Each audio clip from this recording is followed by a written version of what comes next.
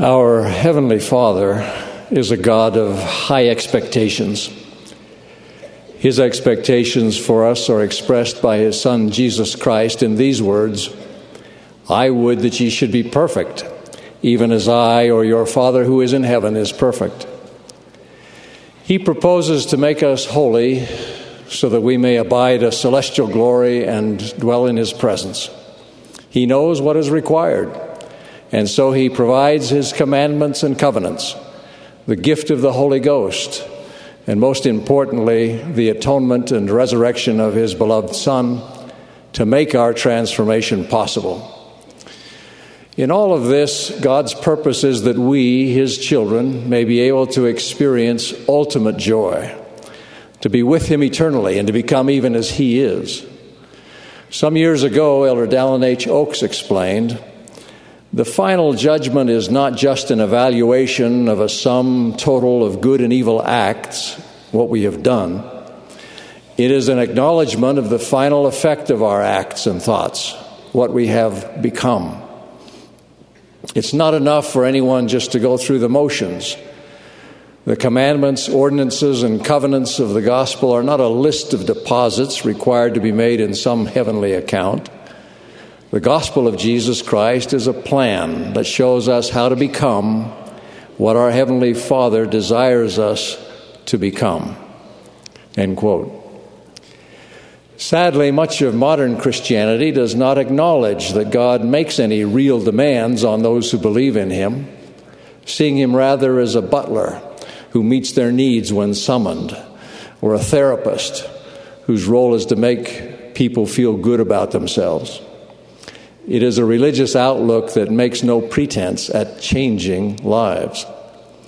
By contrast, as one author declares, the God portrayed in both the Hebrew and Christian scriptures asks not just for commitment, but for our very lives. The God of the Bible traffics in life and death, not niceness, and calls for sacrificial love, not benign whateverism. End quote. I would like to speak of one particular attitude and practice we need to adopt if we're to meet our Heavenly Father's high expectations. It is this: willingly to accept and even seek correction. Correction is vital if we would conform our lives unto a perfect man, that is, under the measure of the stature of the fullness of Christ. Paul said of divine correction or chastening, "For whom the Lord loveth, He chasteneth." Though it's often difficult to endure truly, we ought to rejoice that God considers us worth the time and trouble to correct. Divine chastening has at least three purposes: to persuade us to repent, to refine and sanctify us, and at times to redirect our course to what God knows is a better path. Consider first of all repentance, the necessary condition for forgiveness and cleansing. The Lord declared, "As many as I love, I rebuke and chasten. Be zealous, therefore, and repent." Again He said, "And my people must needs be chastened until they learn obedience, if it must needs be by the things which they suffer." In a latter-day revelation, the Lord commanded 4 senior church leaders to repent, as He might command many of us, for not adequately teaching their children according to the commandments, and for not being more diligent and concerned at home. The brother of Jared in the Book of Mormon repented when the Lord stood in a cloud and talked with him for the space of 3 hours and chastened him because he remembered not to call upon the name of the Lord. Because he so willingly responded to this severe rebuke, the brother of Jared was later given the privilege of seeing and being instructed by the premortal Redeemer. The fruit of God's chastisement is repentance leading to righteousness. In addition to stimulating our repentance, the very experience of enduring chastening can refine us and prepare us for greater spiritual privileges. Said the Lord, my people must be tried in all things, that they may be prepared to receive the glory that I have for them, even the glory of Zion. And he that will not bear chastisement is not worthy of my kingdom. In another place he says, for all those who will not endure chastening but deny me cannot be sanctified. As Elder Paul Johnson said this morning, we should take care not to resent the very things that help us put on the divine nature. The followers of Alma established a Zion community in Helam, but then were brought into bondage. They did not deserve their suffering, quite the contrary. But the record says, nevertheless, the Lord seeth fit to chasten his people. Yea, he trieth their patience and their faith. Nevertheless, whosoever putteth his trust in him, the same shall be lifted up at the last day. Yea, and thus it was with this people. The Lord strengthened them and lightened their burdens to the point they could hardly feel them upon their backs, and then in due course delivered them. Their faith was immeasurably strengthened by their experience, and ever after they enjoyed a special bond with the Lord. God uses another form of chastening or correction to guide us to a future we do not or cannot now envision, but which he knows is the better way for us. Elder Hugh B. Brown, formerly a member of the 12 and a counselor in the First Presidency, provided a personal experience. He told of purchasing a rundown farm in Canada many years ago. As he went about cleaning up and repairing his property, he came across a currant bush that had grown over 6 feet high and was yielding no berries. So he pruned it back drastically, leaving only small stumps. Then he saw a drop like a tear on the top of each of these little stumps, as if the currant bush were crying, and thought he heard it say, "How could you do this to me? I was making such wonderful growth, and now you've cut me down. Every plant in the garden will look down on me. How could you do this to me? I thought you were the gardener here." Elder Brown replied, "Look, little currant bush, I am the gardener here, and I know what I want you to be. I don't intend you to be a fruit tree or a shade tree. I want you to be a currant bush. And someday, little currant bush, when you're laden with fruit, you're going to say, 'Thank you, Mr. Gardener, for loving me enough to cut me down.'"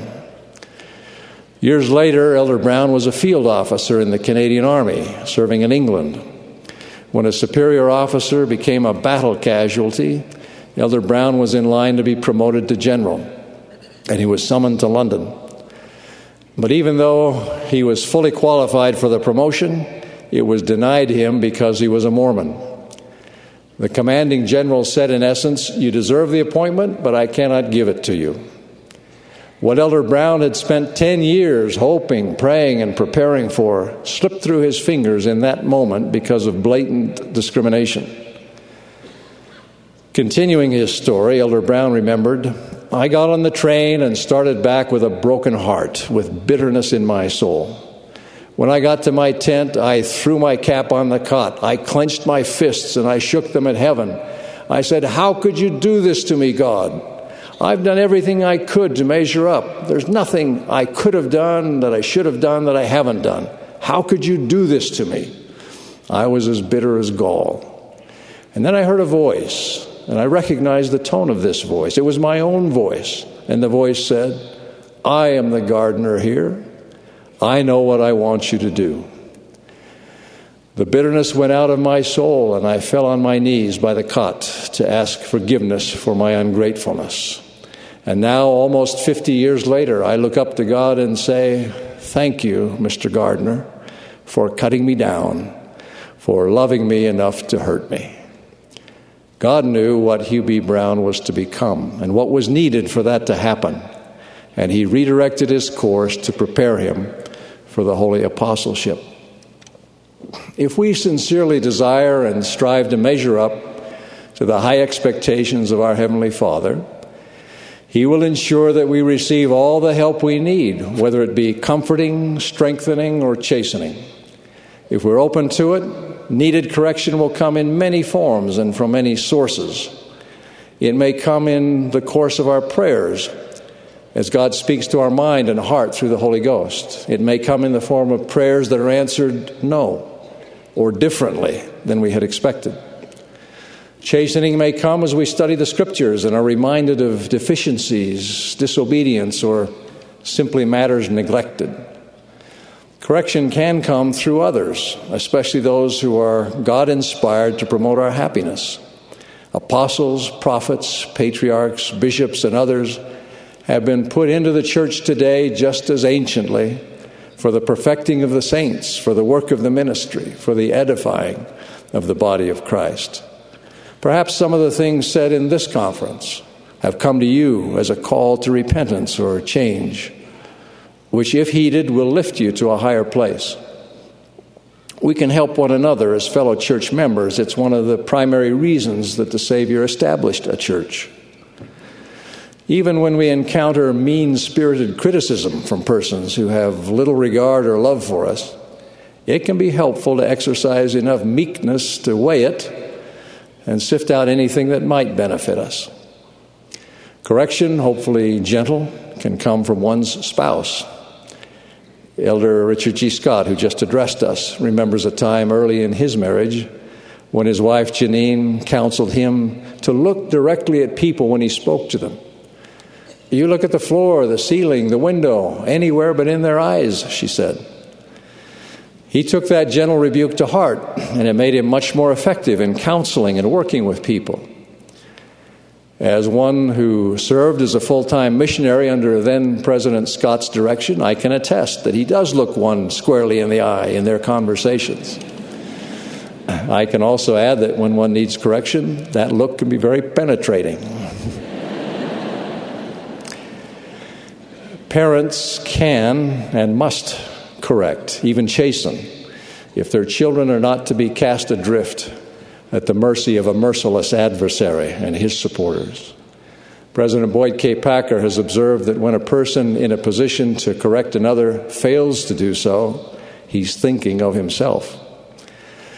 Remember that reproof should be timely, with sharpness or clarity, when moved upon by the Holy Ghost, and then showing forth afterwards an increase of love toward him whom thou hast reproved, lest he esteem thee to be his enemy. Remember that if we resist correction, others may discontinue offering it altogether, despite their love for us. If we repeatedly fail to act on the chastening of a loving God, then he too will desist. He has said, "My spirit will not always strive with man." Eventually, much of our chastening should come from within. We should become self-correcting. One of the ways that our late beloved colleague, Elder Joseph B. Wirthlin, became the pure and humble disciple that he was by analyzing his performance in every assignment and task. In his desire to please God, he resolved to determine what he could have done better, and then he diligently applied each lesson learned. All of us can meet God's high expectations, however great or small our capacity and talent may be.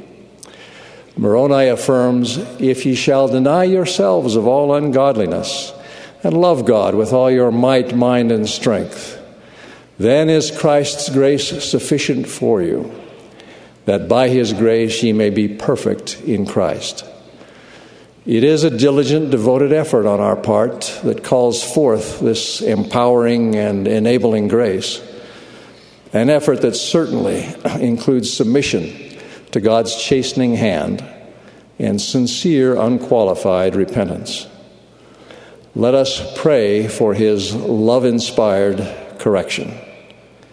May God sustain you in your striving to meet his high expectations and grant you a full measure of the happiness and peace that naturally follow. I know that you and I can become one with God and Christ. Of our Heavenly Father and his beloved Son and the joyous potential we have because of them, I humbly and confidently bear witness. In the name of Jesus Christ, amen.